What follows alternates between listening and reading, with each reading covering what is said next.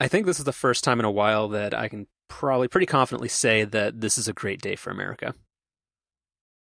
Probably in almost 2 years, yeah. Yeah, Or however long it's been since the this whole Trump thing. Since the orange man descended the escalator. Yeah. Yeah, so this is not like some insider knowledge that 45 is no longer president. But the positive news is that Darth, I think the Bay Area's favorite anonymous Twitter person, is back from hibernation. I mean, I would go beyond just the Bay Area. I would argue perhaps the country's favorite anonymous Twitter person.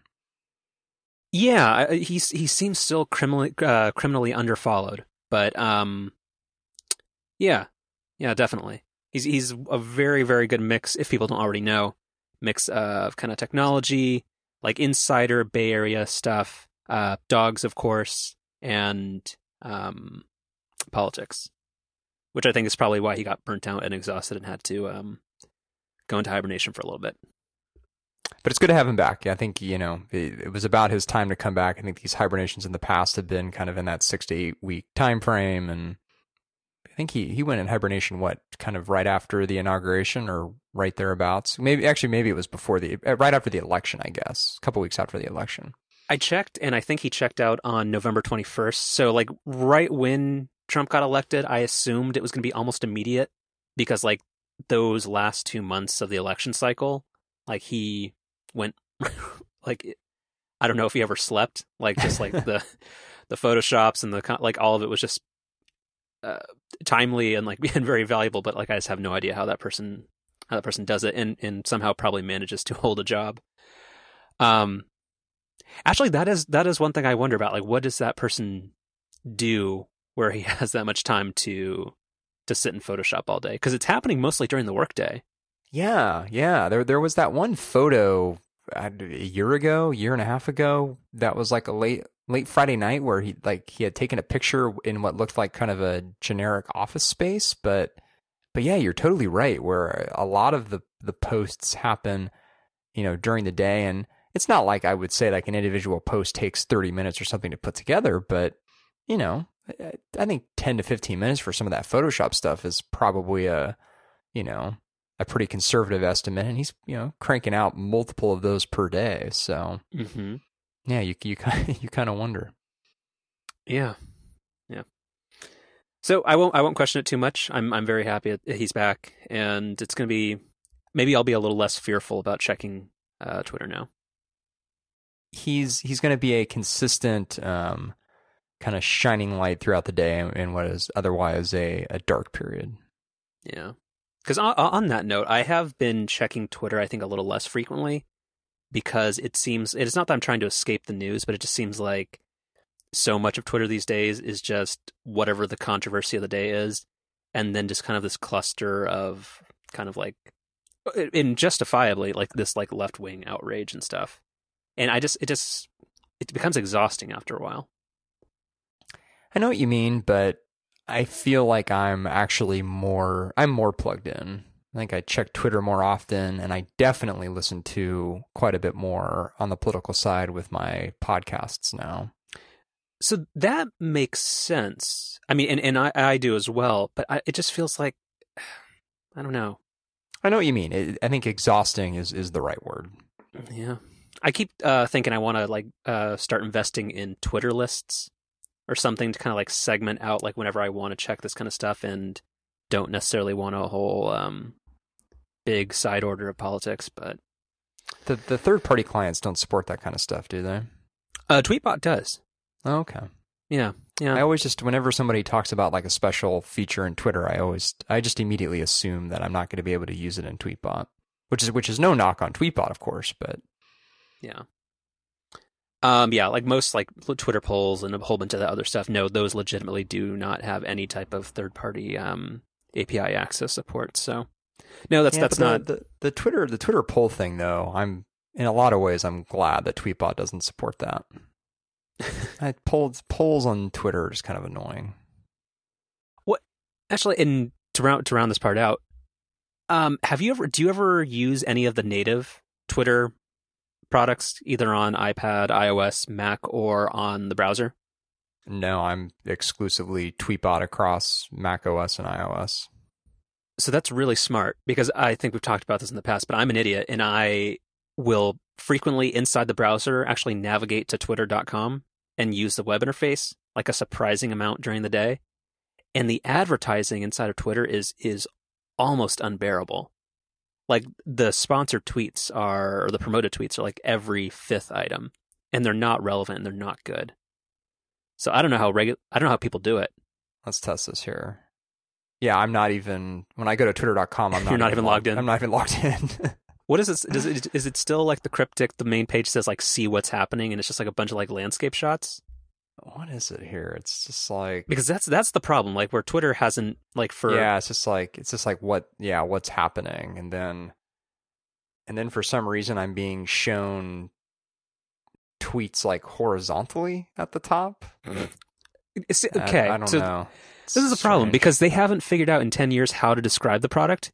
And it sounds like from like the first, like when somebody's visiting for the very first time, they're being shown how the product works in exactly the way it doesn't work. Like it's a timeline view. Why would it be horizontal? You know, the conversation around Twitter is so strange because like I totally understand just about all the negative things that are said, particularly about the business side of things. Mm-hmm. But it's now consistently for the last couple of years been my most used app/service. I mean, I don't know if there's like, I guess there's probably not a way like on iOS to log how much time you're in each app, but if that were possible, I would have to imagine that Tweetbot would be, dozens and dozens of hours ahead of anything else on my phone. Well, sure, but you also have to think that you are using you're a very small segment of the user base that uses a third-party client that sees zero advertising. So in terms of like your like monetary value to Twitter, it's non-existent. No, I know it, but I guess that my point is that it's weird that it's a product that's so universally criticized, yet it's also extraordinarily popular, both for a pretty large, subset of people and just, by me personally. A weird contrast. It is, and a lot of people like speak about it like as though like, yeah, maybe they're just never going to figure out the monetization thing, but then like Twitter just kind of is a public utility now, in a sense, and that's tricky. Of how that, because Twitter can't go away. Like, right? I mean, unfortunately or fortunately, I guess, depending on how you want to take this. I mean, especially in light of the last couple of years in this last presidential cycle. I mean, Twitter really has become a huge part of, not just the kind of the T circles like it used to be, but I mean, really, and not even just like pop culture, but really our politics. Yeah. But no, that's what I'm saying. Like, even if Twitter somehow like just fails, like as a business, I assume that they just have to get purchased by somebody and it just runs. Yeah, I mean, some Google-like company comes and just throws it on a HP Pavilion and puts it in a closet somewhere. Yeah. Does HP still make the Pavilion? Is that their naming convention still, or have they moved on? I think they do, but the problem with HP is they've bought so many brands. So they have like the HP, so they have the EliteBook, and then they bought like whoever's not Alienware. Like, what was the other gaming PC brand? Besides Alienware? It's Envy. So they have like yeah. So they have computers that are called like the HP Envy. They still somehow use the Compaq brand name, so they have HP Compaq computers. Like, their thing makes no sense. Like, the most prized possession that company had was the HP Pavilion, like the physical location, and we've spoken at length about why that is the way it is. But so I went to HP.com because I was actually kind of curious, like what that would even be, just with all the different reorgs and things that they've had. And the homepage is actually at first pretty intuitively laid out, where it's laptops and tablets, desktops, printers, ink and toner, displays and accessories, business solutions, and support. So those categories generally, I think, make sense. And it's kind of nice they still just have them all on one landing page. Hold on. I disagree, because I just went there and 90% of the page is something called the Wolf. Well, and what the hell is... You have to kind of ignore that 2/3, well, no, but what is video? What is HP Studios? I don't know. See, you're derailing my point though. So those sections are fine. Is HP a film company? I think maybe. If I didn't know anything about what HP did, I would think they're like Paramount Pictures or something. They print out film scripts on all their fine printers now. But anyway, so what I was curious about also was when you kind of go into like the computers that they have now, sort of like what do they sell now, and how do they like market these things? What does immersive mean? Right. So yeah, so under laptops and tablets, your next steps are choosing between business, premium, because evidently their business products and all these other products aren't premium, gaming, standard laptops. Feel sorry for the people who have to get stuck with a standard laptop. Workstations, which in the context of a laptop and tablet, I don't even know what a workstation would be. Convertibles and detachables, which again, not really sure what a detachable is. Tablets, and then 3-in-1, not 2-in-1. What's a 3-in-1? Let's go into this here. This is the HP Elite. Get simple and seamless access to the people, apps, and data you care about without the burden of switching devices with the HP Elite X3, the world's first built for business 3-in-1 device that combines PC power and productivity with premium smartphone capabilities in a sleek and secure device that can dock when you need to work big. Oh, so this is like that. Wasn't there like an Android phone from years ago that tried to do this? Yes, this came up on Upgrade this week. It was called the Motorola Atrix. Yeah. And Mike loved it. Of course he did. So hold on. We'll get to that. But also, so is this, if I'm getting this right, is this just a shitty Windows phone that becomes a laptop that becomes a desktop? Yeah, this is that Axiom thing, but instead of Android, it's Windows Phone. Yeah. So this is silly, but also I want to know, what if I am a premium gaming business that wants a workstation laptop? All right, we got to get off this because we've had 2 busy weeks. So I want to go back. This whole thing started where we were talking about what does Twitter.com look, and somehow we're at HP. Yeah, well, that just happens. So let's just get back into the meat of things. So did you drop your gigantic phone? What happened? Yeah, so I mean, first I should preface this by saying that I don't think the drop was related to the size of the phone, so I'm not going to blame this on the fact that I have a Plus. And I think this is one of those things that science can't disprove.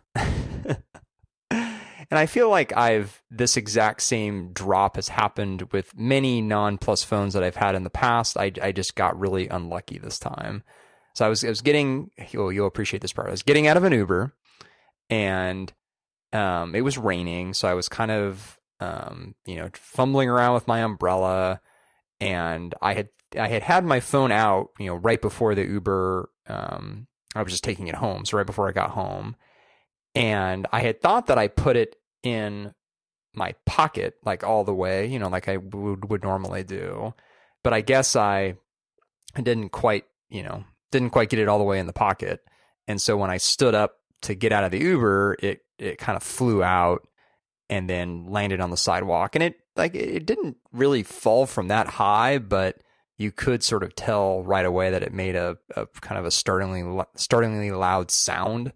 So I'm like, oh, this is probably not good. But the screen was fine, and the phone was working fine. But the issue was that all along the side that it had fallen on were these really big dents that were kind of visually not very nice, but then also they were really sharp, like to the point where as soon as I got into the apartment, I had to put a case on as to not like cut my fingers. was pretty bad. Is that an Apple careable event?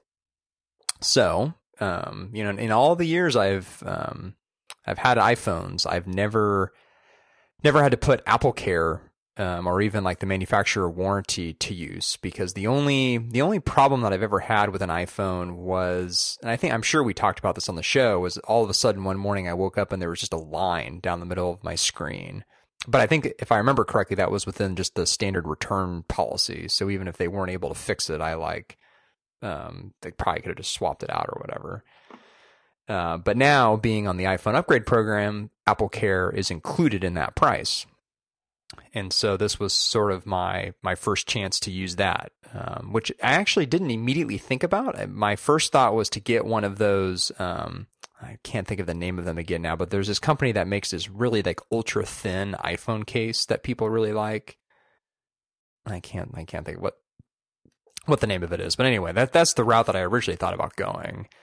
But then I thought, well, I've got Apple Care. I wonder what that would do, because I know that it covers accidental damage. And there's an Apple store pretty close by. So I made an appointment for the next day and literally just walked in and said, hey, dropped my phone yesterday. It works fine, but it's got these like really sharp dents along the side. So I just kind of wanted to see, what my options were, considering that I have Apple Care.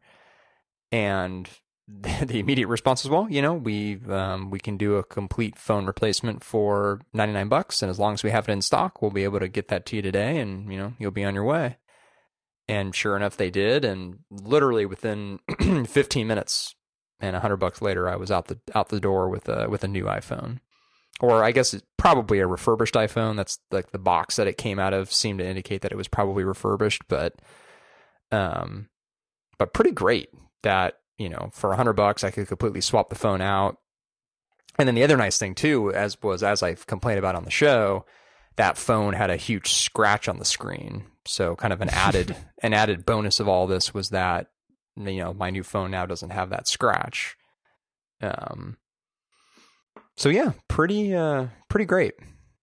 The only hiccup in the process, actually, and you'll appreciate this part of the story too, was that, I've been a long time proponent of iCloud backups, but I do, just to cover my bases whenever I upgrade my iPhone. And in this case, I kind of thought that there was a possibility I'd get a new phone, so I kind of went into it assuming that's what would happen, even though I wasn't sure. Whenever I'm in a situation like that, I'll do the iCloud backup, but then I'll also connect my phone to the computer and do an iTunes backup. And sure enough, when I got home and I did the iCloud backup, I just couldn't, the restore just wouldn't complete. It would just sit on I forget if it was one of the login screens or just one of the Apple with the little loading bar underneath its screens. I forget exactly what it was, but like almost 2 hours went by and it just wasn't making any progress. And so I had to kind of force a reboot on it, and then ended up connecting it to iTunes and just restoring the backup that way. Wait, so it was the iCloud backup that was failing, or the iTunes restore, or the iCloud restore? The iCloud restore. Got it. Okay. So, huge kudos to Apple for the way that the swapping of the phone worked. I could not have been more impressed with that whole process. That was great. But kind of a bummer with the recovery piece. It's kind of making me think that going forward, I might stick with the iTunes backups, which I know, you've always been a big proponent of. Yeah, and we'll get into later as an old school crotchety old Mac user. Yeah. Mm-hmm. One question though, that did you proactively remember to deal with your watch first, or how'd that go? I did. Yeah. So well, actually, I didn't really even proactively do it. When I got to the store and then they told me that, well, we can just go ahead and swap the phone out for you. I just was like, oh, well, should I go ahead and unpair my watch from the phone? And so that's what I did. So I just did it right there in the store. Okay. It's really not mission critical if you forget to do that though, because it's my understanding that your watch backups are just part of the iPhone backups. So I think the watch. I forgot something goes wrong if you don't do it. Huh. Like, isn't there an issue where like you can't overwrite the backup of your phone without going through a bunch of hoops if you don't unpair it?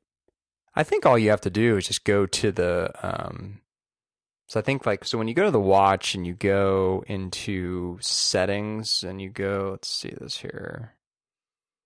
The settings app has to load. That's weird.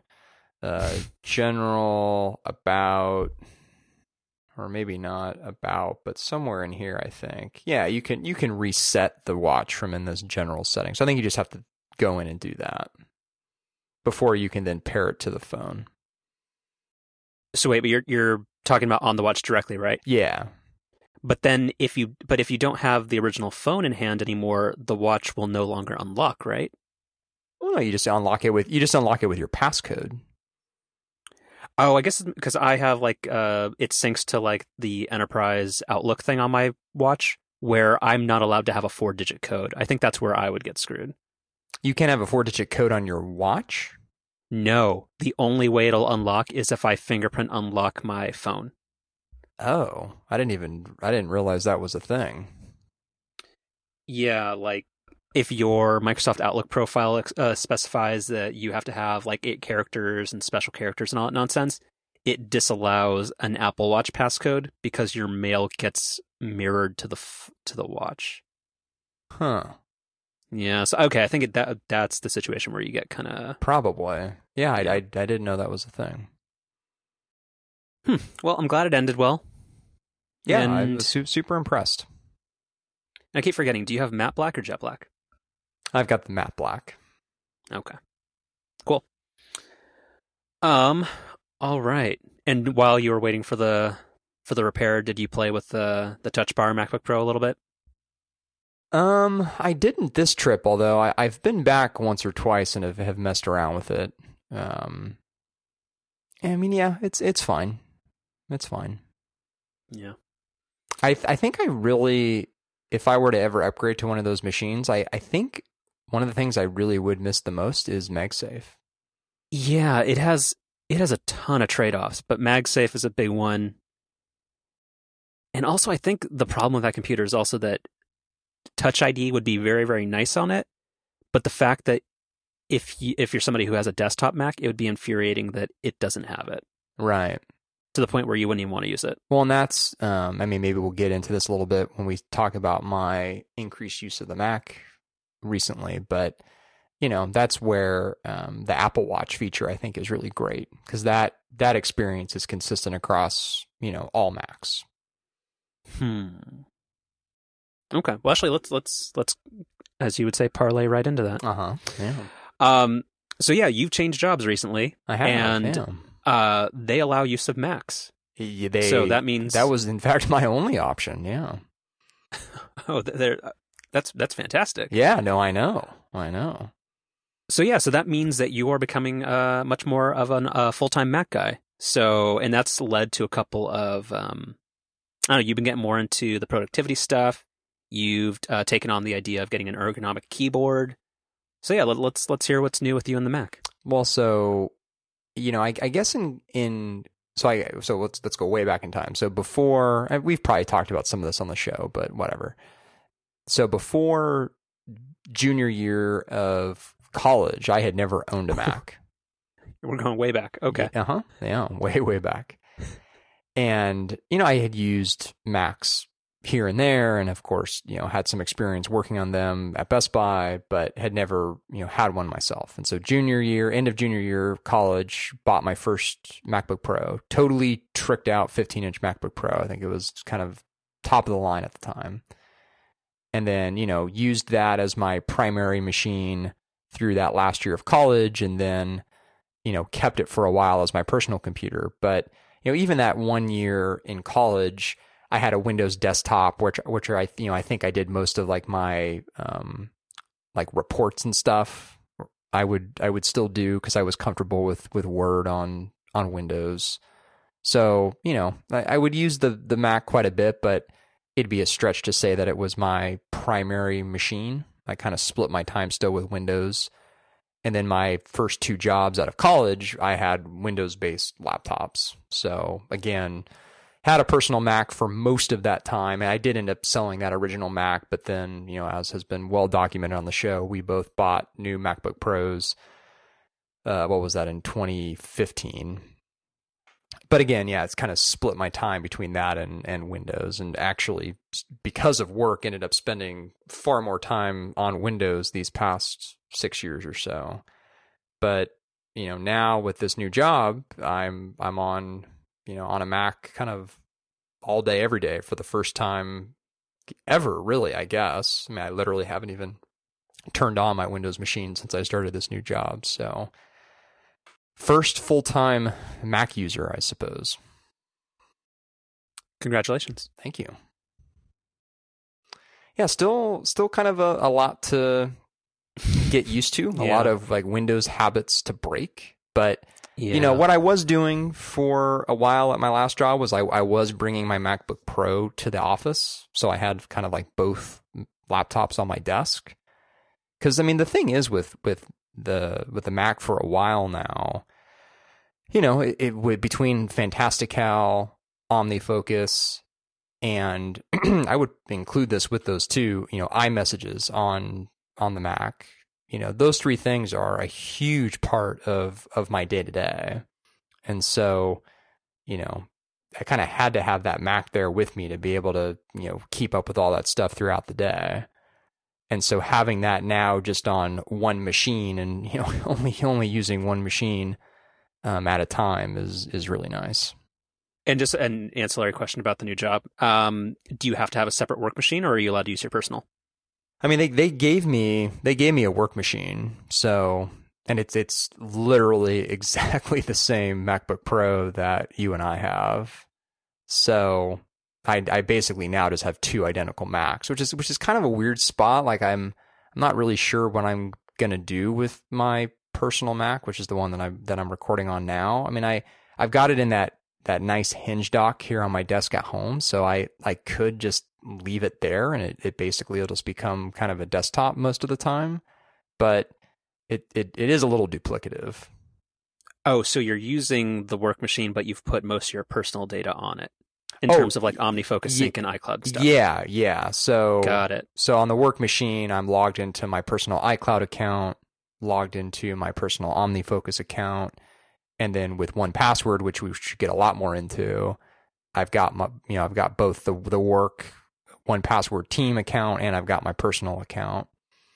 Wow, this is a very progressive workplace. I like this. Oh, it's awesome. Yeah, I mean, we use 1Password, we use Dropbox, we use just the Google suite for, email and all that stuff, calendar. It's great. Nice. So yeah, not really sure what I'm gonna do with my personal Mac. I mean, I guess I'll just keep it. Like I guess it is kind of nice just having it docked here, always connected to the monitor at home. And I don't really think selling it would be worthwhile. Although I guess maybe I could look into that. But no, and it's nice to have just in case you ever do need to like remote desktop into it. If there's like a personal resource you need from your work Mac. Right. Yeah. Yeah. I mean, also, it would be really great just to replace it with an iMac at some point. But hey, I'm on board with this. Yeah, but so we'll see what happens with the iMacs this year. Maybe that'll, like, if I could, play with some numbers and say like, well, if I, because in the past, right, when I thought about an iMac, selling my current MacBook Pro has never really been part of that equation. But now that has become a much more realistic possibility, I could sort of offset some of the cost of that iMac with that. I don't know. We'll see. Yeah. But yeah, no, I guess the thing I wanted to, again, as you would say that I say, parlay this into, to 1Password, which I briefly mentioned a minute ago. So that's been one of the more interesting parts about switching to, Macs full time now. And I guess also working for an employer that uses 1Password. So we use 1Password for Teams, which involves, an account similar to their 1Password personal accounts, which they rolled out a few months back. But the interesting part was that, so I had not yet migrated over. So I was still using just the Dropbox sync. Had kind of had it on my list for a while to move over to the personal account. Like I had no reservations about doing that. And a lot of the features sounded really nice. I just hadn't gotten around to it. But it turns out that you, in a single instance of 1Password, you can't combine both 1Password for Teams and having just a personal vault saved on your computer or being synced through Dropbox. Like you can have multiple vaults, but they have to all be a part of either a personal account or a team account or a family account. So if I wanted to have access to both my work 1Password vaults and my personal 1Password vault, I had to migrate the Dropbox version to the 1Password personal account, which I did, and it was fine. It was fairly straightforward to migrate all my existing passwords, although I made like 4 backups of that vault before I did that. So I got really, really nervous about that. And then, quadruple checked that everything migrated over properly before getting rid of the old vault. Because that would be pretty devastating, right? If that went wrong. Sure. That'd be pretty bad. So, was very careful about doing that, but it ended up working great, and it's really cool. The way that 1Password handles the multiple accounts and multiple vaults is really seamless. The big thing is in the Chrome extension, and I assume the Safari and all the other web browser extensions all work the same, is, in a lot of ways, you just would never know that you had multiple vaults, because whenever you go to a page that's got your 1Password account associated with it, if you just have a personal account or if you just have a work account, that'll show up. Or if you're on a page where you've got both a work account and a personal account, you have the option of logging into either one. So it's really, really slick. Cool. So what other changes have you made? How's your Microsoft Sculpt going? It seems like you were fighting with that for a little bit. Well, it's only been 2 days. So I started using that at your recommendation and the Wirecutter's recommendation. Started using that yesterday. I think I'm going to eventually like it, but I currently do not. I'm really bad at typing on it right now. So it's frustrating because I'm just not typing very well on it, simply put. And it still just feels really awkward. Yeah, it'll fix itself. I mean, you said just a couple of days, but I mean, do you remember like how long it took for you to get comfortable with it? A couple of days. I mean, the biggest difference is just that it'll be fine. For me, the biggest adjustment was just kind of having to do like the remapping stuff and just the keys being in, like, because you know how on Windows machines, like whatever the Windows button is like just abnormally big. So that was a little bit annoying, but no, like the split and the different slope of the keys and that kind of stuff, like you get used to it. You'll be fine. Yeah, no, I think I'm going to eventually like it, but right now I'm still just kind of in that learning mode. Yeah. Like I'm here now working just on my regular Mac keyboard, the wireless one that I've got, and it's great. It's just like I just feel so much comfortable on it because I've been typing on this keyboard for. I mean, this is the same keyboard as the one that comes on the MacBook Pro. So I mean, I've been typing on this keyboard for like almost 7 years now. So sure. So yeah. But I mean, I think I'll get used to that. I guess so. I mean, the other really big change for me specifically is now, Office on the Mac, because my particular profession, which I guess we've alluded to what that is in the past, but we don't need to get into that specifically. But we'll say that I'm a heavy user of Microsoft Excel, so you can do with that what you will.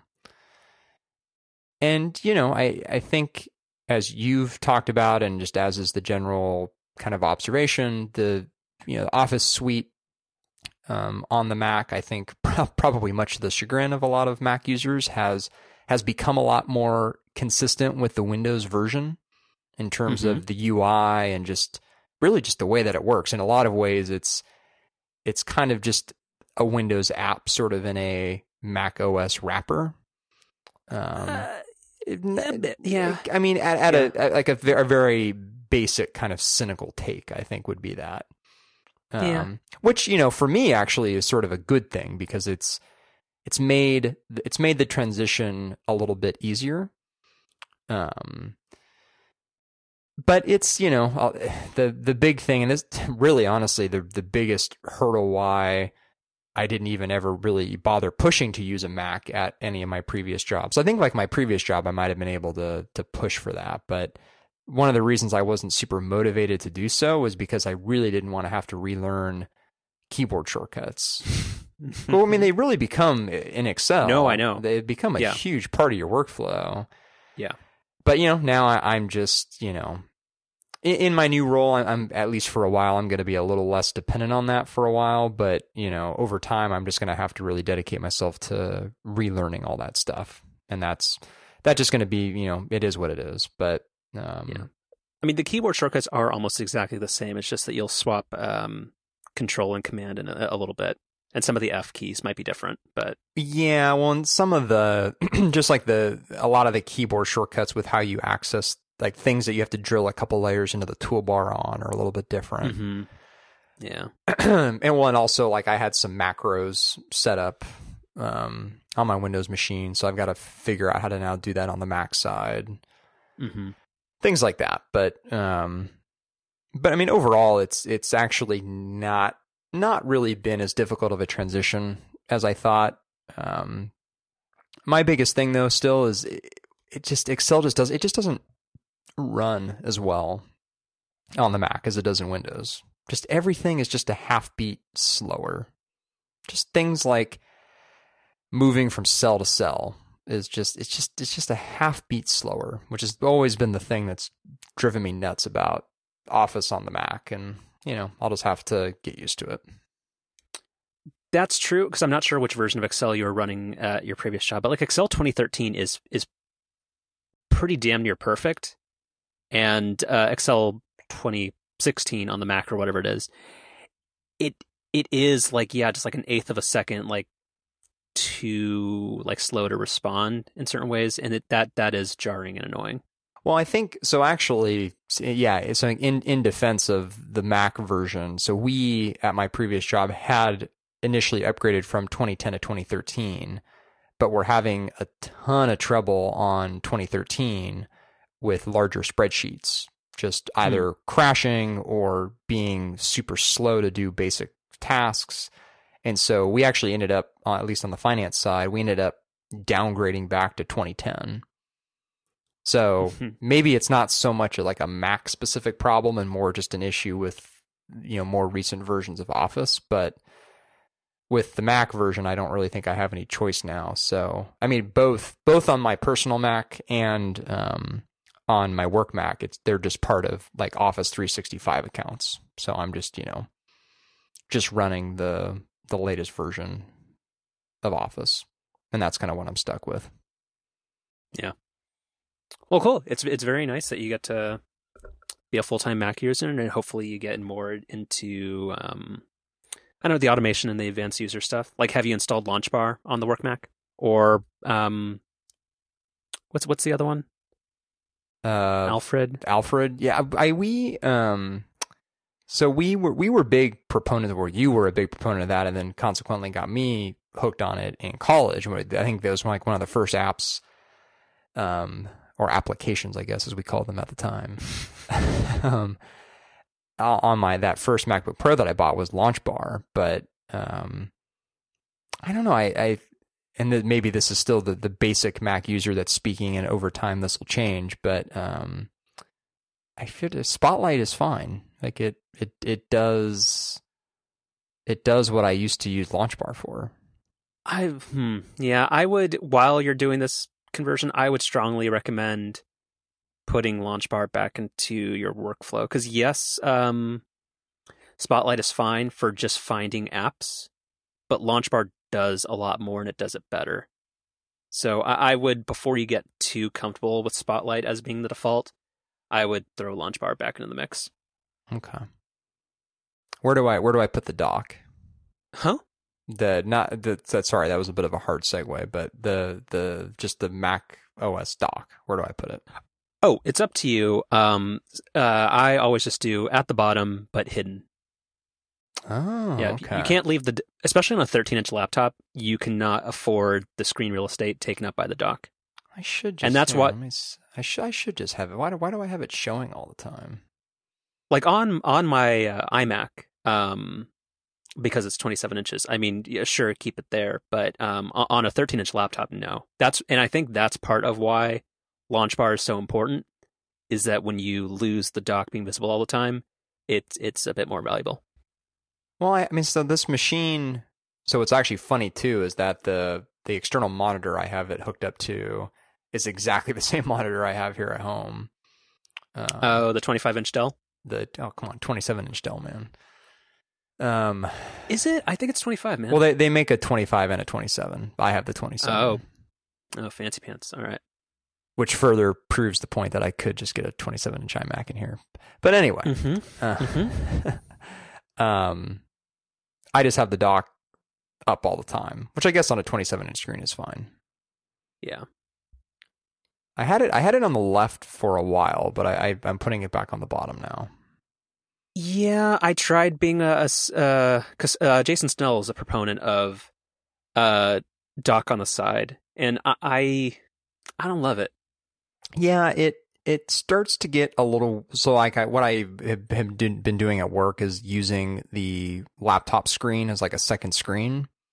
Mm-hmm. So having the dock like on the side of the main monitor, which is kind of like essentially in the middle of the two monitors, is kind of weird. So yeah, I just moved it to the bottom, and then here on my personal Mac at home, I just moved it back to the bottom too. So, well, cool. Hopefully, we'll check in soon and see, and then maybe we'll get like an update on how OmniFocus and Fantastical and all that stuff is kind of fitting into the workflow. Because yeah, we haven't done like a productivity check-in in a while. Right.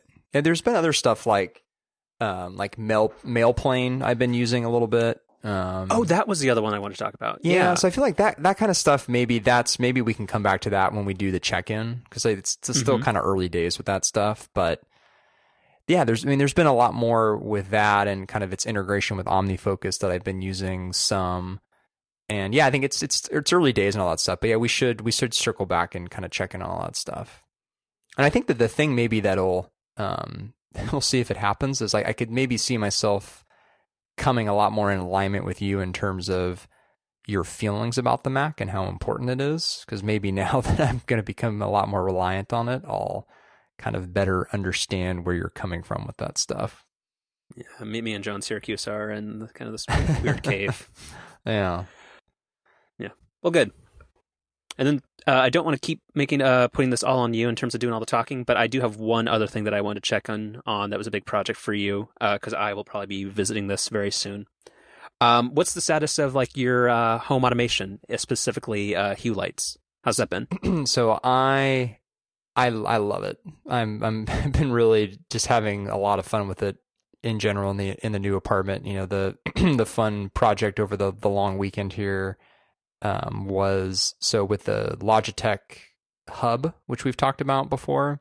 It it hooks into the Philips Hue hub as well, and so when you set up activities on your remote, you can not only control your home theater stuff, but you can also control your lights. So I created I called it an evening TV activity, where it turns the TV on and does all the normal like TV stuff with turning on the soundbar and the TiVo, all that kind of stuff.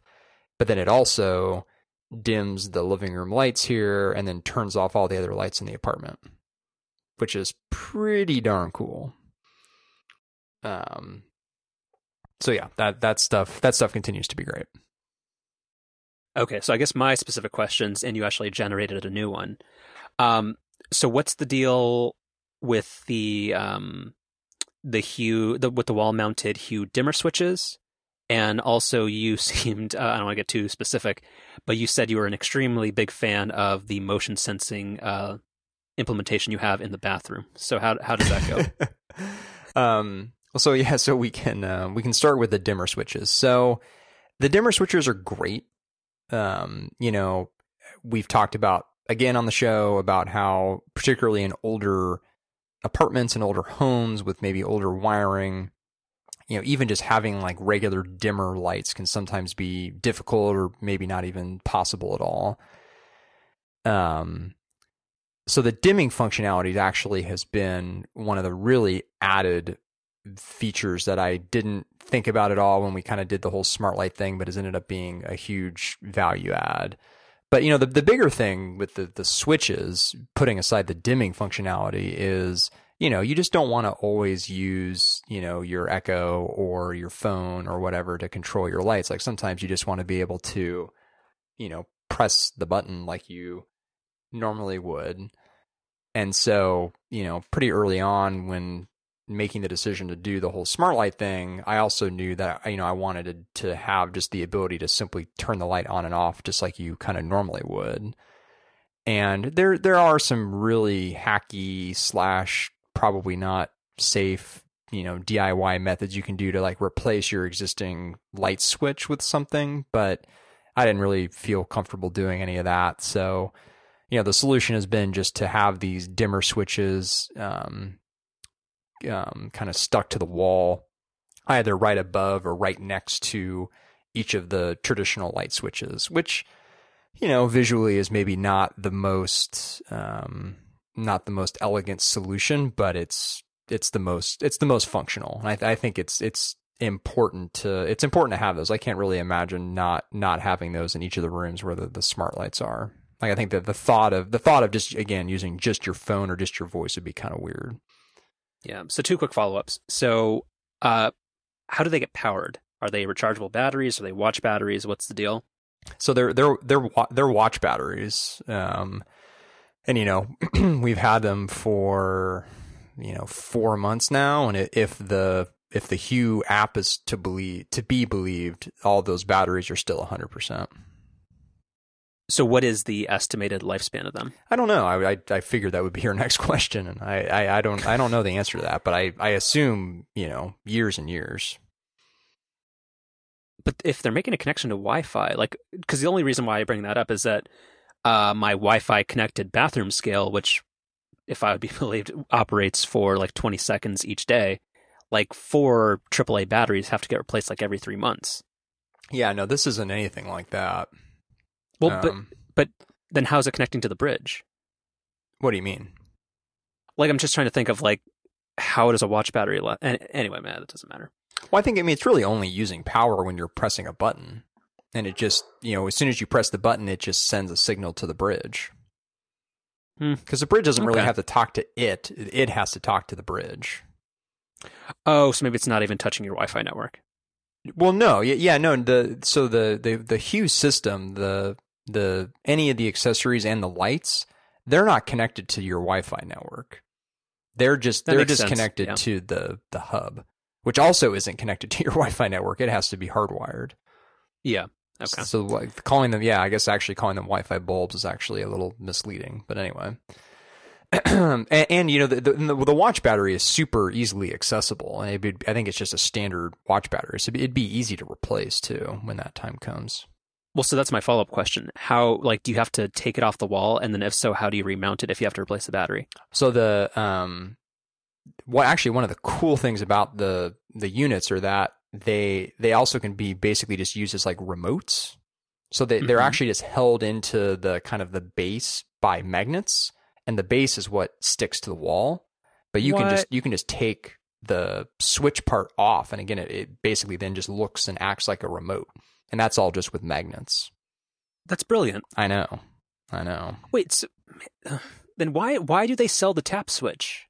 Well, the tap switch came out before the dimmer switch, so the tap switch was almost like version Why- 1. Well, so I think the I Genesis. guess why do they continue to sell it then? Well, Because this is cheaper and it seems like a billion times better.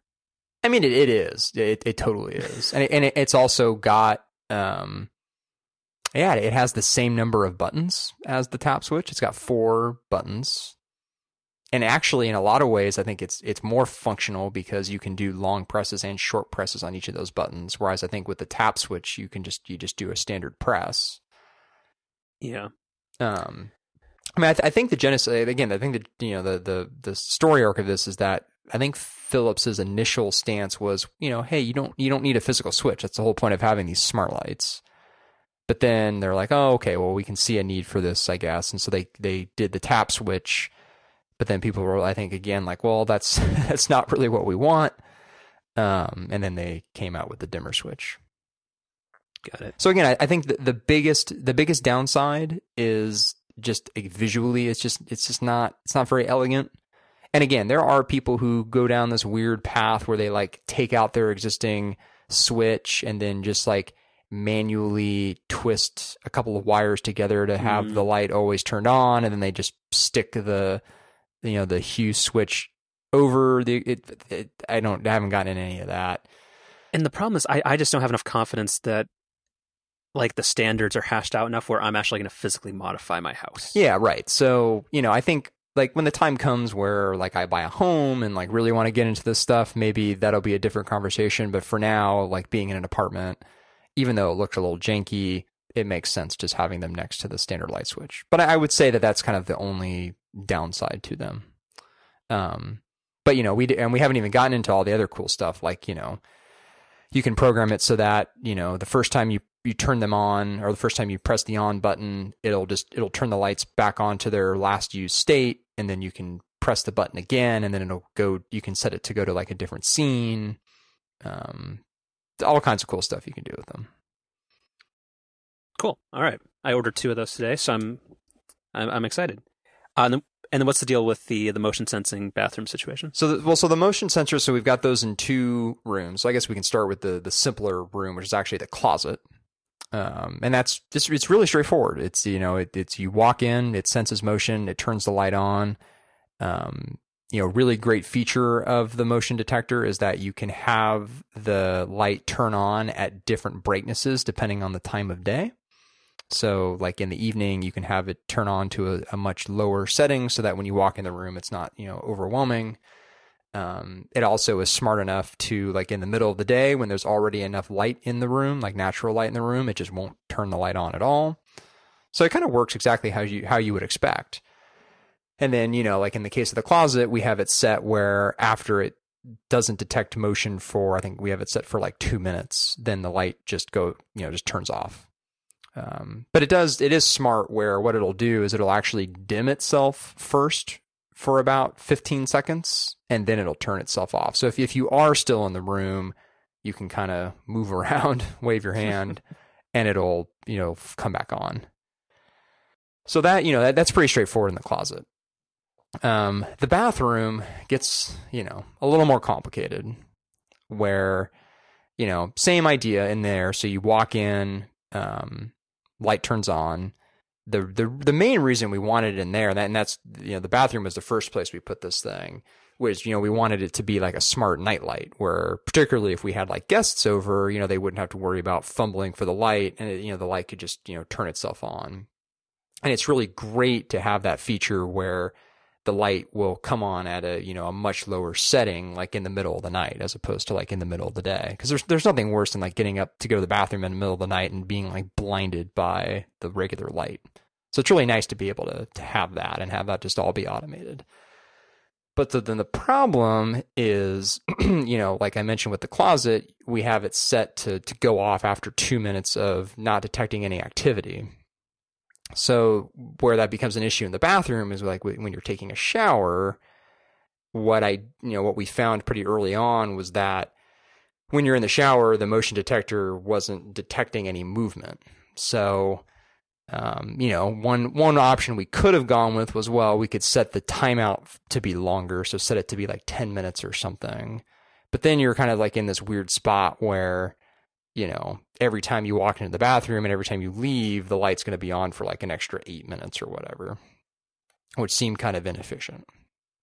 So ultimately, what we decided to do in there was have the motion sensor turn the light on when we walked in, but then turn off the functionality where it would automatically turn itself off after a set amount of time. And so we just manually turn the bathroom light off.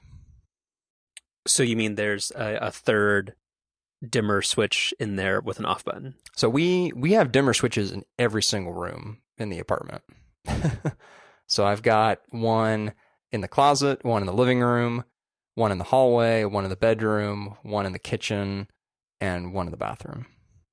And actually, so, also we didn't get into this either with the dimmer switches, but the other great thing is our apartment is really weird where both in the hallway and in the kitchen, there are two sets of lights, and each light is controlled by a different switch, which are on opposite sides of the space.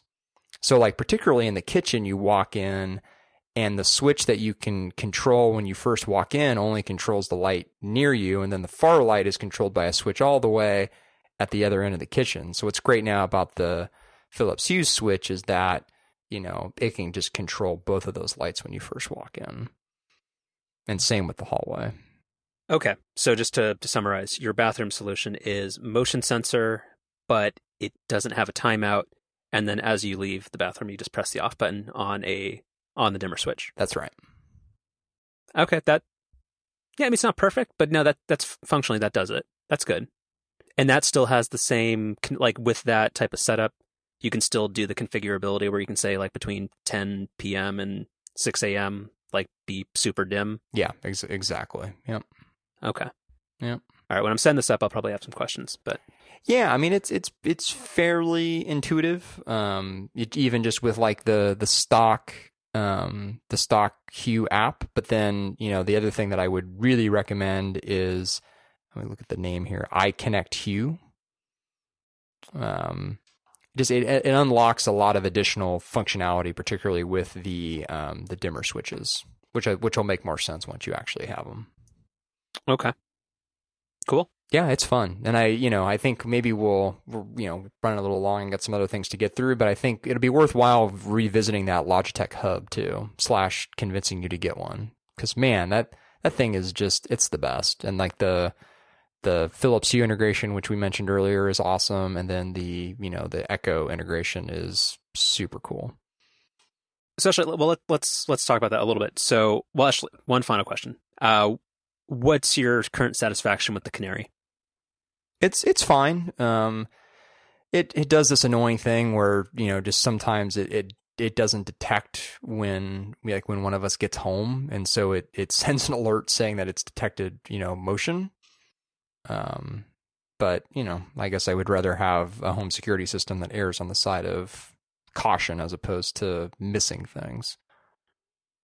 And for the video recording, does it only support live video if you don't pay, or is there any sort of free period for the DVR part? You get it's either like a free 24 hours or even maybe like a free few days or something.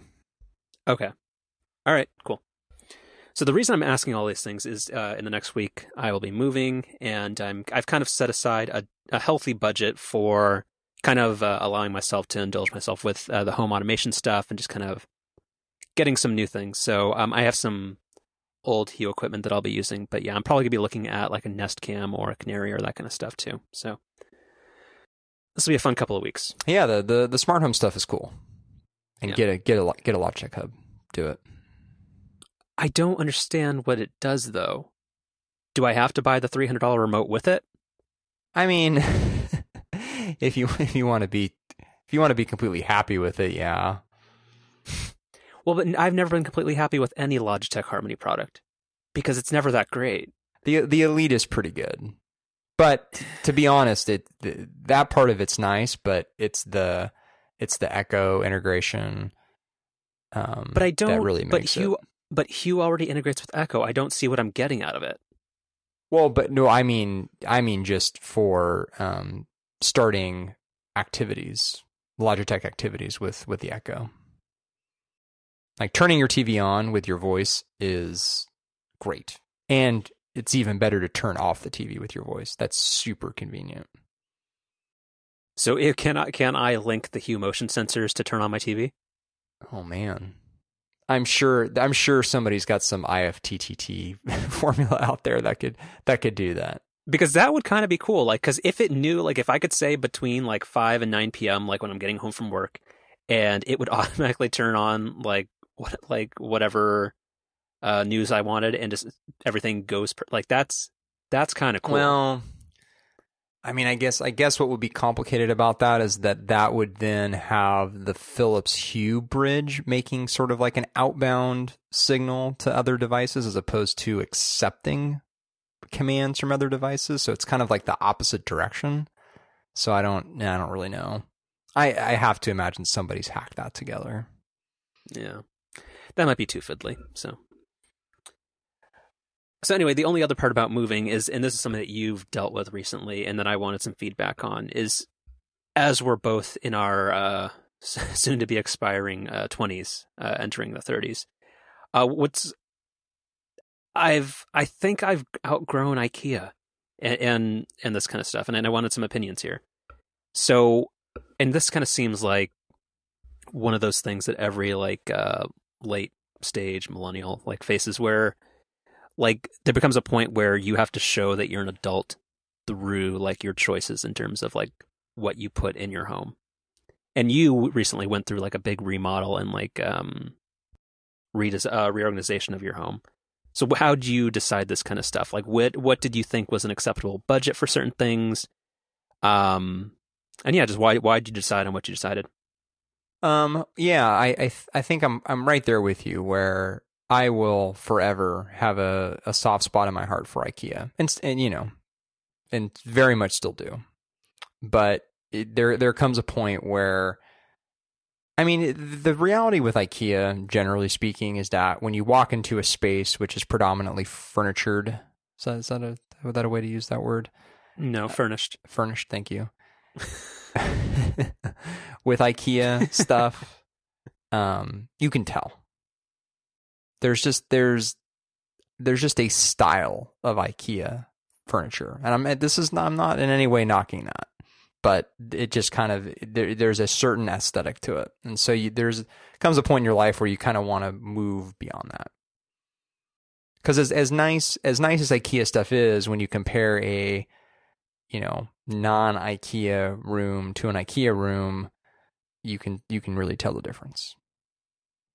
So I think, the strategy in the new apartment has been still using IKEA for certain things, right? So we have an IKEA bed frame, for example, which is really nice.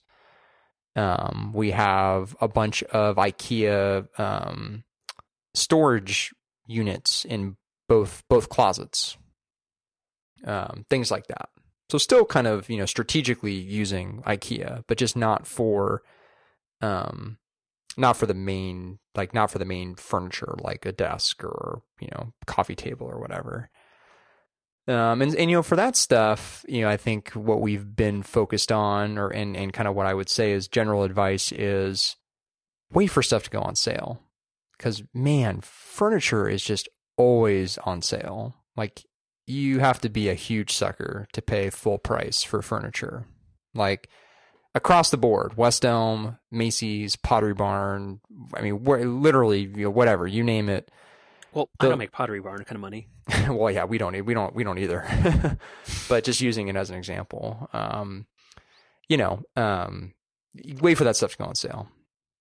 And then the other thing that we've done is, and this is, this is where you have to have the necessary skill and certainly the amount of time that it would take. But, for example, our desk here is just from Craigslist. It's an old antique desk that, we bought and then fixed up. So, painted it, put a wax finish on the top of it, and got that for a really, really good deal. And then for the our media table and our coffee table, we actually had gone to an antique fair and had met a woodmaker and actually had that stuff custom made, which actually ended up being actually way, way cheaper than even like West Elm. So, just kind of things like that. You just kind of, the nice thing with IKEA is, or at least it was always the thing that I really appreciated with IKEA, is that you can move in somewhere, you can make like one trip to IKEA, maybe 2 trips to IKEA, and have your entire place furnished just like that.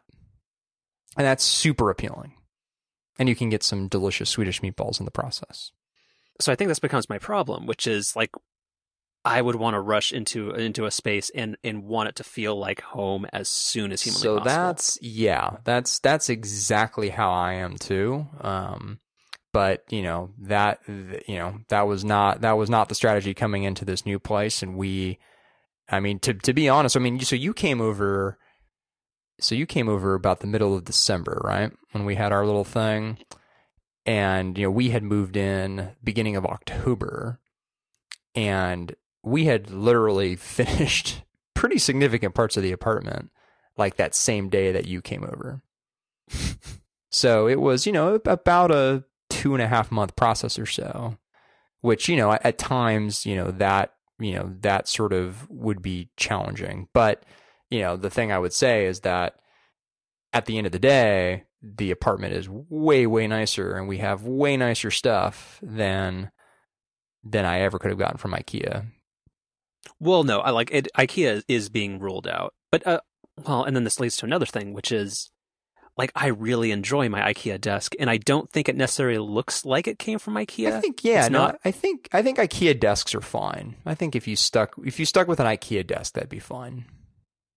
Yeah, but the couch and the coffee table, and like I'm still gonna wall mount a TV and that kind of stuff, but whatever media console or whatever you'd call that type of thing. I never know what to call ours, because our TV's wall mounted. I could call it like a media table or a console table, I guess. But the thing is, like, I would potentially want to like make that a combined bookshelf too, and I don't know where I would get that. That's where I'm saying having things custom made is a really good way to go. And it takes time, right? Like our console table, I think took 6 weeks, and that was sort of like a rushed, kind of situation. Like normally it would have been like 8 to 10 weeks. So it's, that stuff takes time, but it's really worth it. And, again, at least in our case, we found the right person, but, for what we got, it was probably less than half the price of something like a West Elm. And probably like a third to a fourth of the price of something from like Pottery Barn or Pier 1 or something. Yeah. Okay. Well, all right. So I'll take that under advisement. But in your situation, you were not the key tastemaker or design curator. Yeah. No, I would be lucky to be classified as the assistant. Yeah. So I'm in that very lucky situation. And would you say your space had like an overall theme, or not really?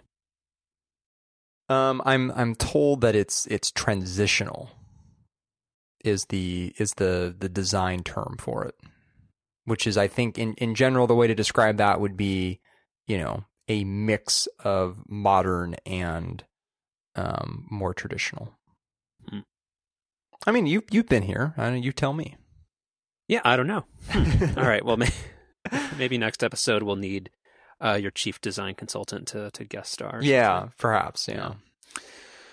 Okay. Well, thank you. It'll be a work in progress, and I'm looking forward to it. This is gonna be my one indulgence since I haven't done any major home shopping in like 6 years. So yeah. The smart home stuff is a lot of fun. So do some of that to kind of distract yourself from the other less fun stuff you have to buy and do.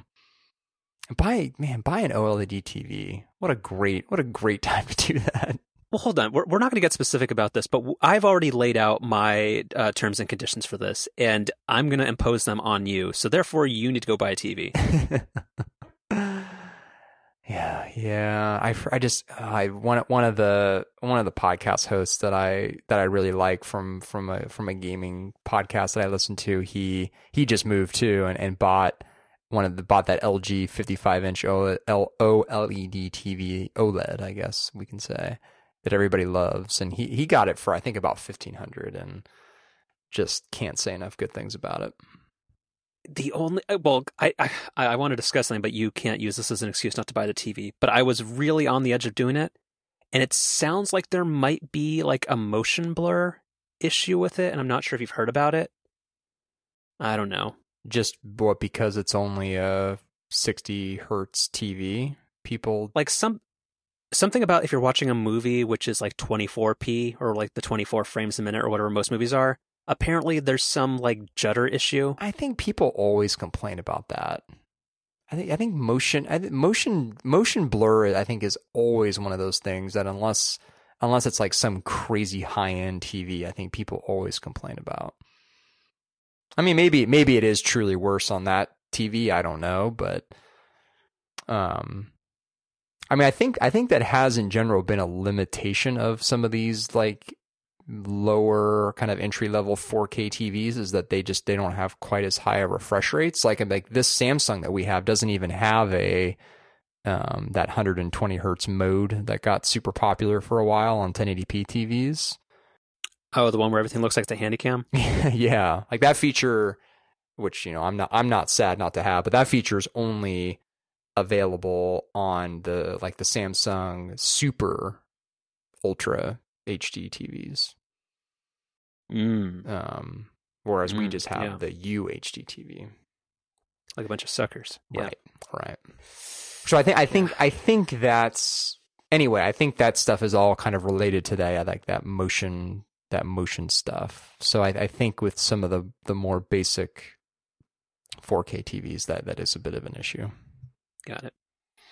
Okay, well, let me know when you report back, because I think it's in stock at Amazon and Best Buy and B&H, so let me know next week when you've got yours mounted and how it turns out. Think of the black levels. No, I'm aware, and I've talked on the show already about how nice HDR is, and I'm told that HDR on an OLED TV is even better. So no, I'm all in on the idea. But you're talking to the wrong person though. You have to communicate to your design lead about how much nicer black levels will positively affect a transitional decor. I think it's fair to say that if this decision were to be made, this would not be a 50-50 purchase. This would have to come out of my budget, I think. And I think that's so. Pretty reasonable, because to be honest, even this TV that we have currently, we didn't necessarily we could have gotten a cheaper TV. Let's be real. 4K was not a necessity. But the current TV you got, it was not. I would not classify that as an expensive TV. No, but we could have spent half the price if we really wanted to.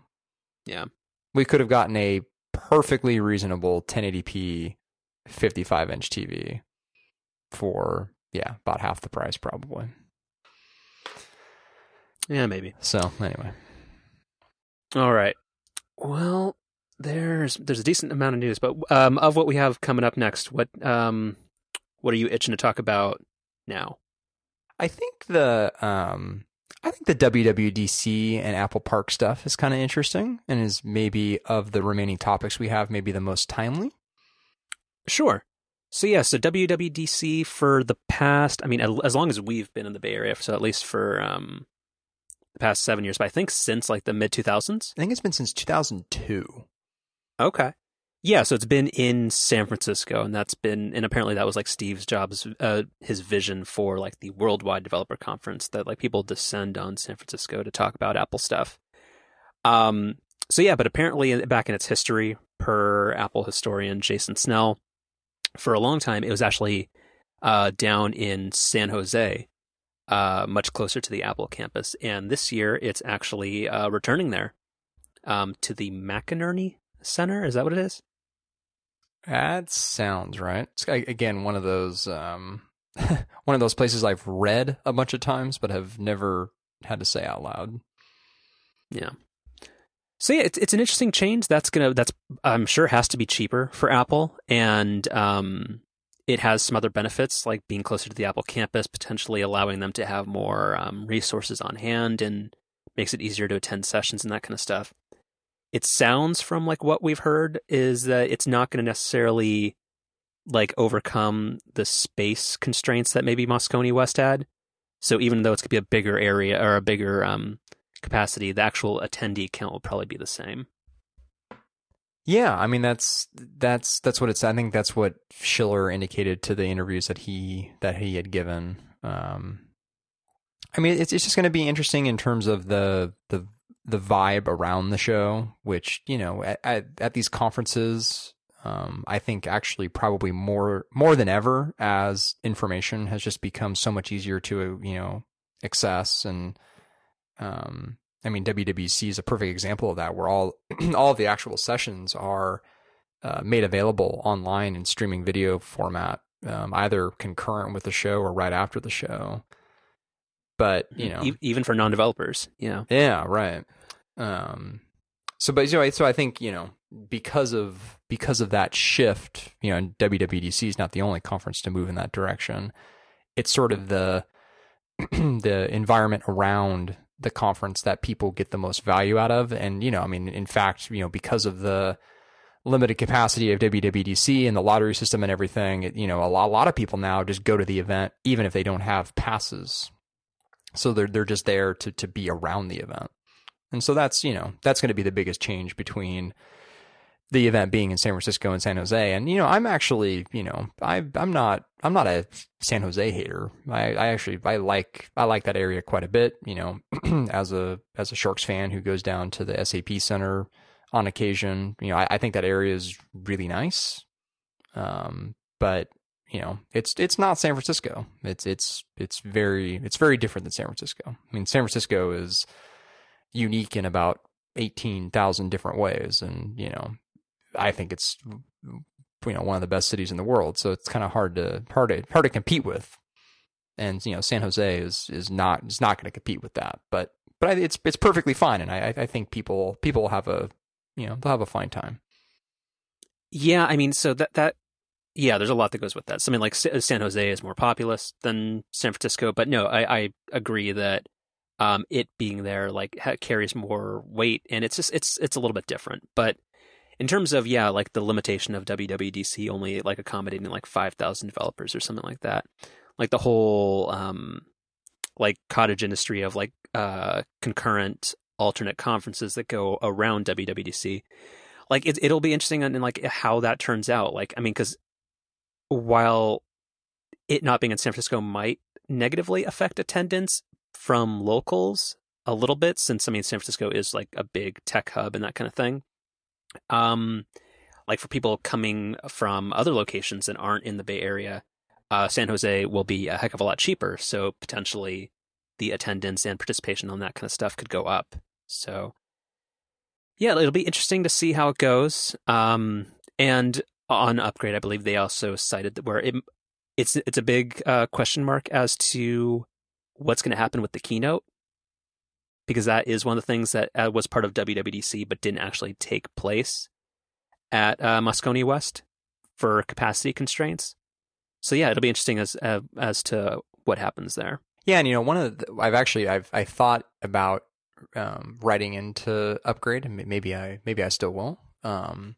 But, you know, one of the things that Jason had sort of speculated about was, you know, maybe they could use SAP Center in some capacity, which is the big arena that's, you know, probably, it's certainly less than a mile away from the convention center, maybe about a half mile from the convention center.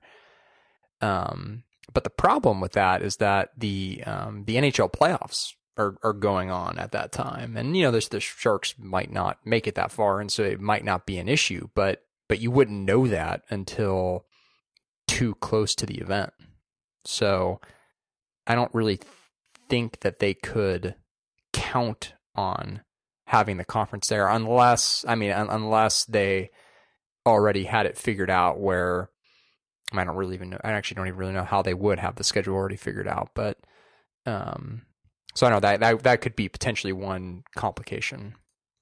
And then with, you know, that kind of, I guess, you know, again, parlays into, the other thing that we wanted to touch on, which is, there's been some speculation about, well, maybe Apple will use their new campus in subcapacity since it's going to be so close to the event. But, the press release today, which came out with the official name, Apple Park, and talked a little bit about like the auditorium.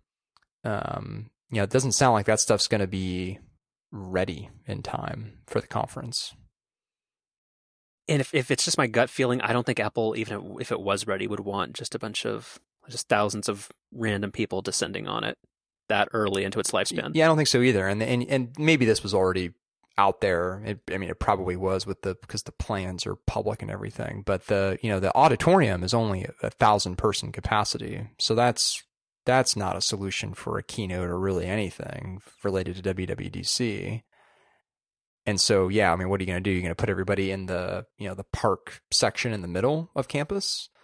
But I think that's the part that they've indicated is that's not going to be ready in April. April is just kind of when they're going to start moving employees over. So presumably some of the main sections of the actual office space will be complete. But I think all that like landscaping and all that's usually kind of like the last stuff you do. And they indicated in the press release today, that stuff's going to continue to be worked on throughout the majority of the rest of the calendar year. So yeah, I don't really see Apple Park, being used.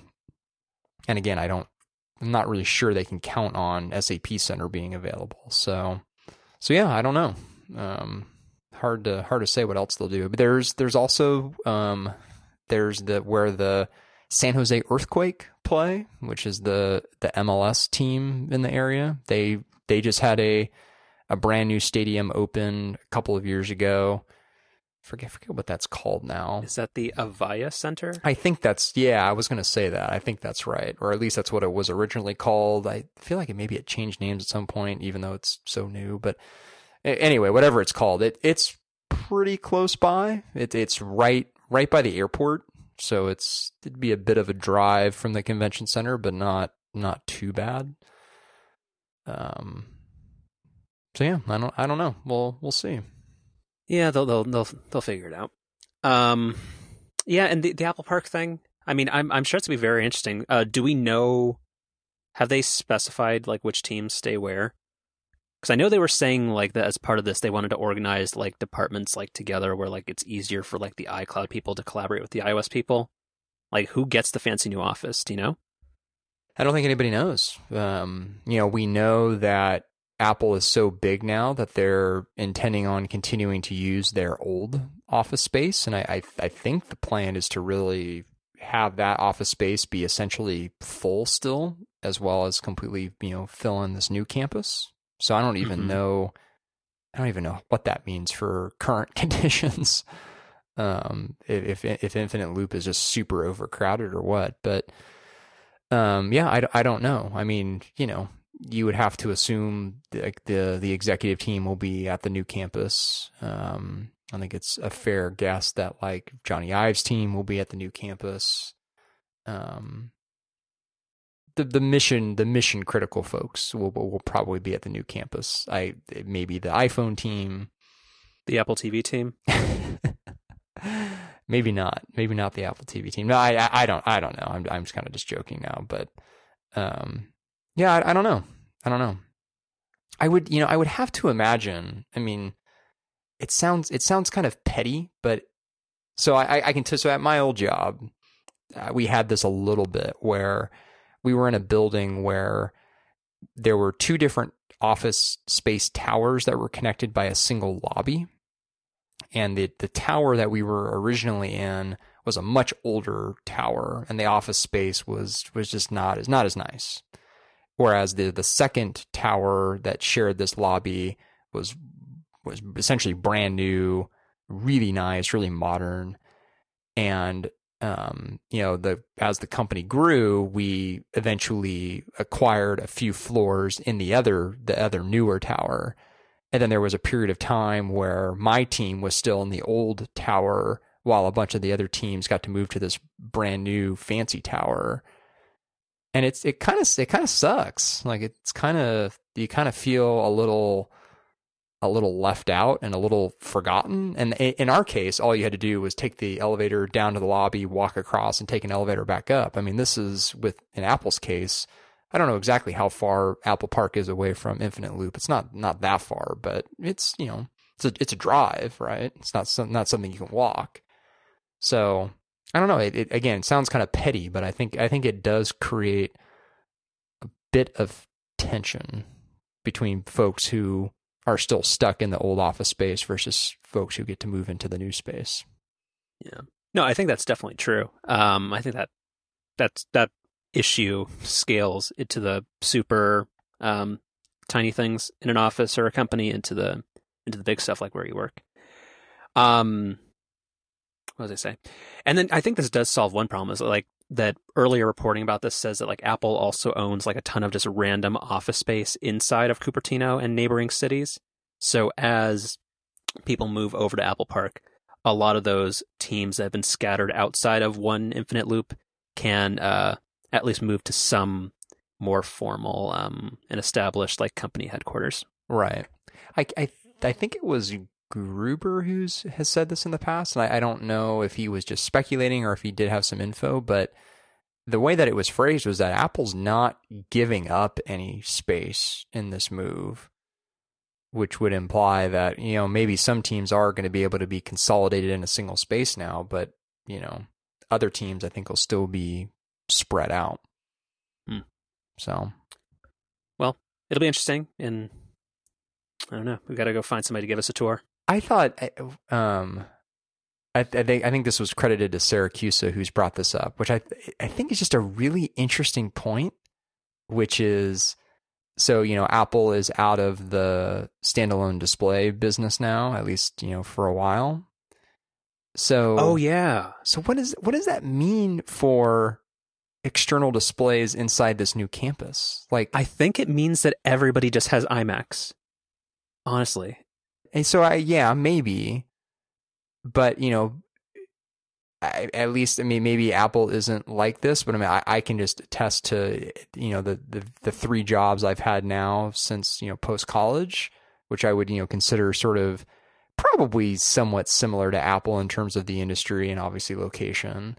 Like, you're constantly up and around, like going to meetings and, like, I can't imagine working primarily on a desktop. What I think you're forgetting, though, is that the iPad is better than a computer, and it's also the ultimate work machine. So therefore, that's the solution. But I don't. That's what the marketing says. I mean, to me, I would have to imagine that for most people at Apple, a MacBook Pro makes way more sense than an iMac.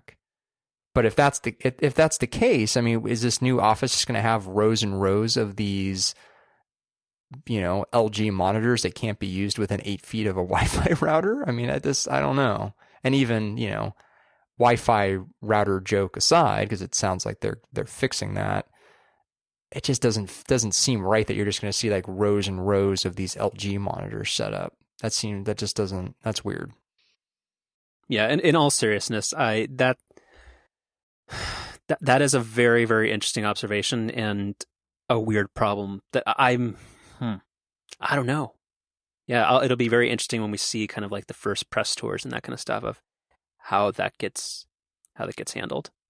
Unless, like maybe, I don't know, like maybe one thought, I don't know if this is an original thought, but I haven't heard this around, is, maybe these new rumored iMacs in the spring or sometime this year, maybe they'll bring back like target display or target mode functionality. Am I incorrect? I could have sworn the current 5K iMac already does that. It just doesn't do it at 5K. No, you can't. My understanding is that you cannot use the new iMac as a standalone display for another machine. Got it. It's been a primary reason why I haven't gotten one. For the Windows machine? Right. Mm-hmm. But I would presume that with USB-C, the bandwidth problems, which again, I'm guessing that's been the reason why Apple hasn't made that option available, is because there just really there haven't historically been the ports to run a 5K display. I assume that with USB-C, that's been largely overcome. So maybe if the new iMac has USB-C, you'd be able to use that as a display again. But I don't know. Yeah, we'll see. All right, so we're running long. So I have. Let's round this out a little bit with. Have you downloaded Overcast 3 yet? I have, yeah. Okay, so I'm a Pocket Cast guy. So tell me how the new upgrade fares. To riff on Gruber's thoughts again, he, I thought, summarized it pretty well in his piece, which is, if you're a light Overcast user, you at first blush wouldn't even necessarily know there was a lot new. I mean, you would certainly see some of the UI elements have changed, but overall, you wouldn't say it was a complete redesign. But as a more power user, it is a big change. I think Marco himself sort of describes it as a card-like interface where essentially like his premise behind the redesign was, I think he said like 60-70% of his support questions related to features that the app already had, which just weren't immediately obvious, which has been sort of a criticism since iOS 7, which is the era that this app comes from, which is you have a lot of UI elements that are just sort of hidden, and you have to rely on the user to know to long press or to swipe right or swipe left or swipe up from the bottom or do some other type of action that there isn't any icon or any other immediate obvious way to find out. And so, Overcast 3 essentially says, well, let's put everything out on the table, and every option, every selection you can make there's a UI element for. And what that translates into now is when you're in a playlist and you tap on an episode, whereas before that would just immediately start playing the episode, and then kind of any other functions with resorting the playlist or deleting the episode or anything like that, you'd have to, again, swipe left or whatever the command was. But now you tap on the episode and you've got this little menu bar type thing that comes underneath the episode that gives you the option of playing or of deleting or of sharing or putting into a new playlist or whatever. And then when you're actually inside of an episode, you used to have to swipe, I guess, so down to up to get to like the show notes and things like that. But now, again, with the card metaphor, it's more left to right. And there are actually little icons that indicate where if you swipe to the right, you get to the show notes. If you swipe to the left, you get to the settings. So like the smart speed and voice boost and all that kind of stuff. So yeah, overall, it's a nice update. It definitely takes some getting used to, but overall is a solid update. Okay, yeah, like I downloaded it again I give every major revision another shot, and it seems better in a lot of ways. It still uses that weird ugly font, but if you put it in dark mode, it uses just a standard system San Francisco font. It looks like it's taken some cues from Pocket Casts and maybe some other apps, and it does in a lot of ways looks very, very, very similar to the music app inside of iOS 10. So yeah, it seems cleaner overall, but it still doesn't have like a desktop Mac app or a web component that makes it functional for me. But as a hardcore, very, very frequent podcast listener, you think it's a worthwhile upgrade? Oh yeah, I totally do. I think it's really nice. It's really, really well thought out. Really nice looking. The only thing I actually don't like is the new icon. I think it just there's just something a little off about it. I would say the opposite, just because the old one it looked like puffy, sort of, and it looked a little cartoonish, where this one looks much more standard and flat and seems to mix better with iOS 10. I don't know. I like when I compare it to the rest of the icons on my home screen, there's something just a little off about it. Like the colors are a little washed out. It's a little Android-y. I don't know. I don't see it, but yeah, I guess an app that you rely on for years, any minor change, yeah, it's probably a little bit striking. That's probably all it is. But yeah, and that in the grand scheme of things, not super important. Was hoping that maybe this would fix the issue where iOS seems to kill Overcast super fast and it's hard to resume playback, but nope, that doesn't seem to be fixed. Yeah. The one other big thing about this is, are you an Overcast Premium subscriber or whatever it's called? Yeah, I am. Okay, so the new ad model is not affecting you at all, No, right? yeah. In fact, I left out probably the biggest part of it because, it doesn't affect me. But yeah, he's gone to an ad-based model. And, based on some of the screenshots, the ads seem to be pretty unobtrusive and overall not a big deal. But yeah, no, I'm a premium subscriber, so... Well, so from my understanding, he already had incorporated Google Ads for a while just because, like, the patronage model wasn't really panning out past, like, the initial enthusiasm of like the core Apple, like probably the people that actually listen to his own podcast. So he was just doing like Google AdSense ads, but he's actually taken all that stuff in house for Overcast 3. And the one cool notable part about that I want to talk about was that you can actually see ads for podcasts inside of the podcast directory, which seems insanely logical. Although I don't know if a third-party podcast client will necessarily get a lot of sponsors, but I think it's a really fascinating idea. And it's like the most logical form of in-app advertising I've seen in a long time. Yeah, I actually didn't even know that he had integrated the Google AdSense stuff again because, I don't know if it was AdSense, but whatever Google, integration he had. I didn't even know that was in there because I just have never seen ads, but yeah, I think it's an interesting idea, and I think the kind of power of advertising within podcasts has yet to be fully unlocked. Not just within episodes, but yeah, within like what you mentioned with like the directory and things. I think there's a lot of interesting things that could be done there. All right, and we're running along. So last thing, pods as a term for podcast episodes, yay or nay? I'm in it. I'm in for it. I like it. Thumbs down. Okay.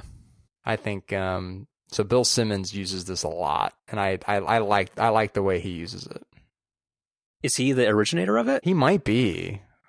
I first heard about it from the 538 guys, but yeah, and I think Simmons was using it before the 538 guys. I don't know if he necessarily came up with it, but if he didn't invent it, he was at least one of the early ones.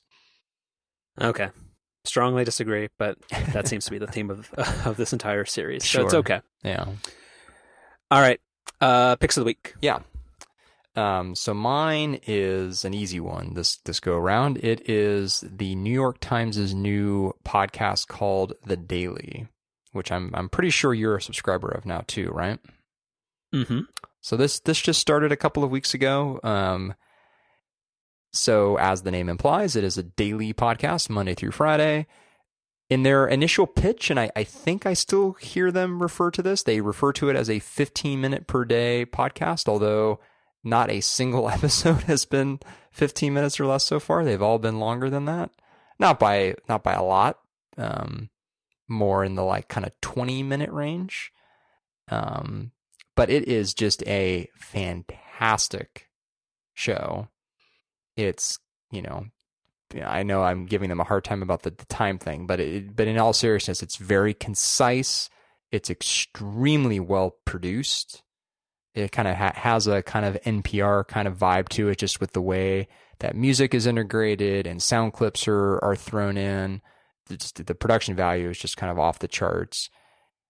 And yeah, it essentially sort of takes like the main headline of the day or kind of like of the previous day, but then sort of just kind of goes a step beyond just the headline and sort of really kind of dives into the topic a little bit, gives some additional background and some additional context that maybe some of the mainstream stories are not really picking up.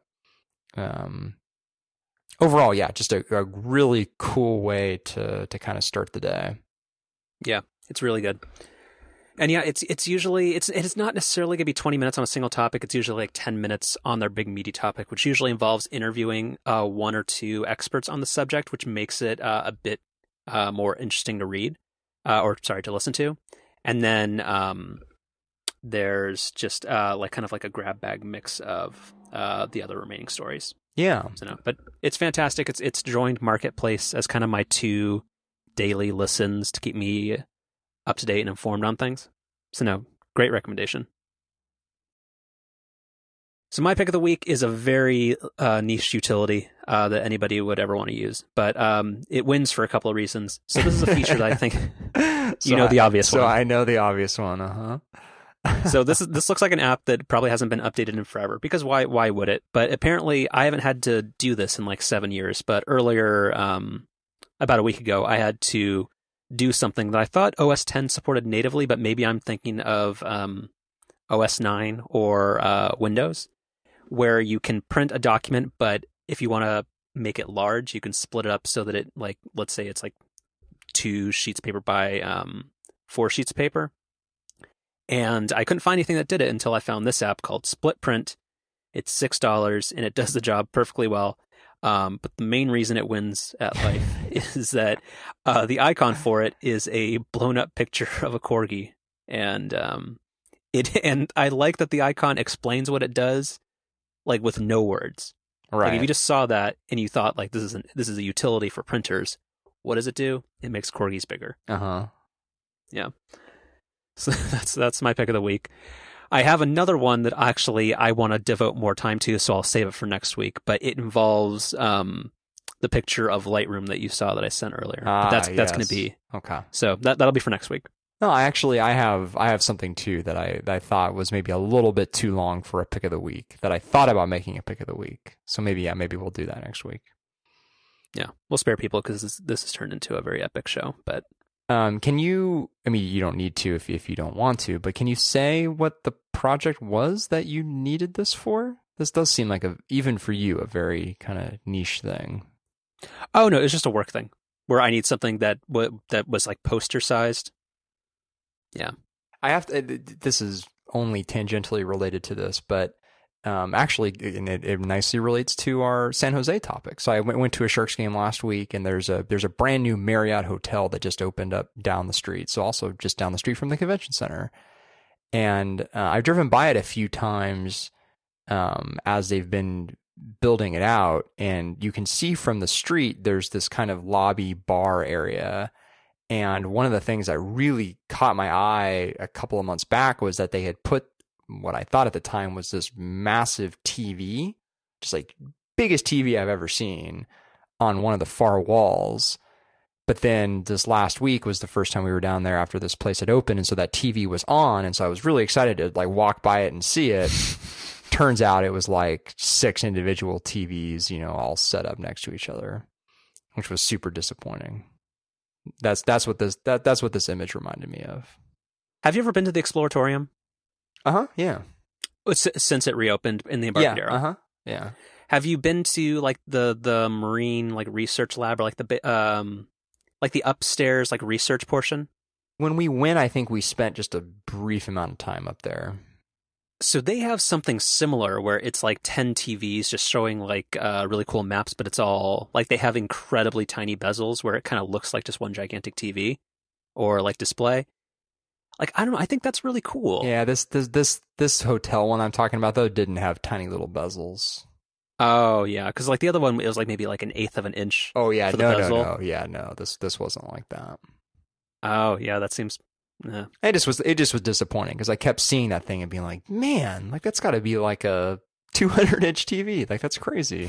Like, I probably would have heard about this. Yeah, it's kind of what I thought. But, anyways, Split Print, great pick of the week. Yes, it's a cute dog. It is. It's a cute dog. It's a pretty darn cute dog. Yeah, 12 out of 10.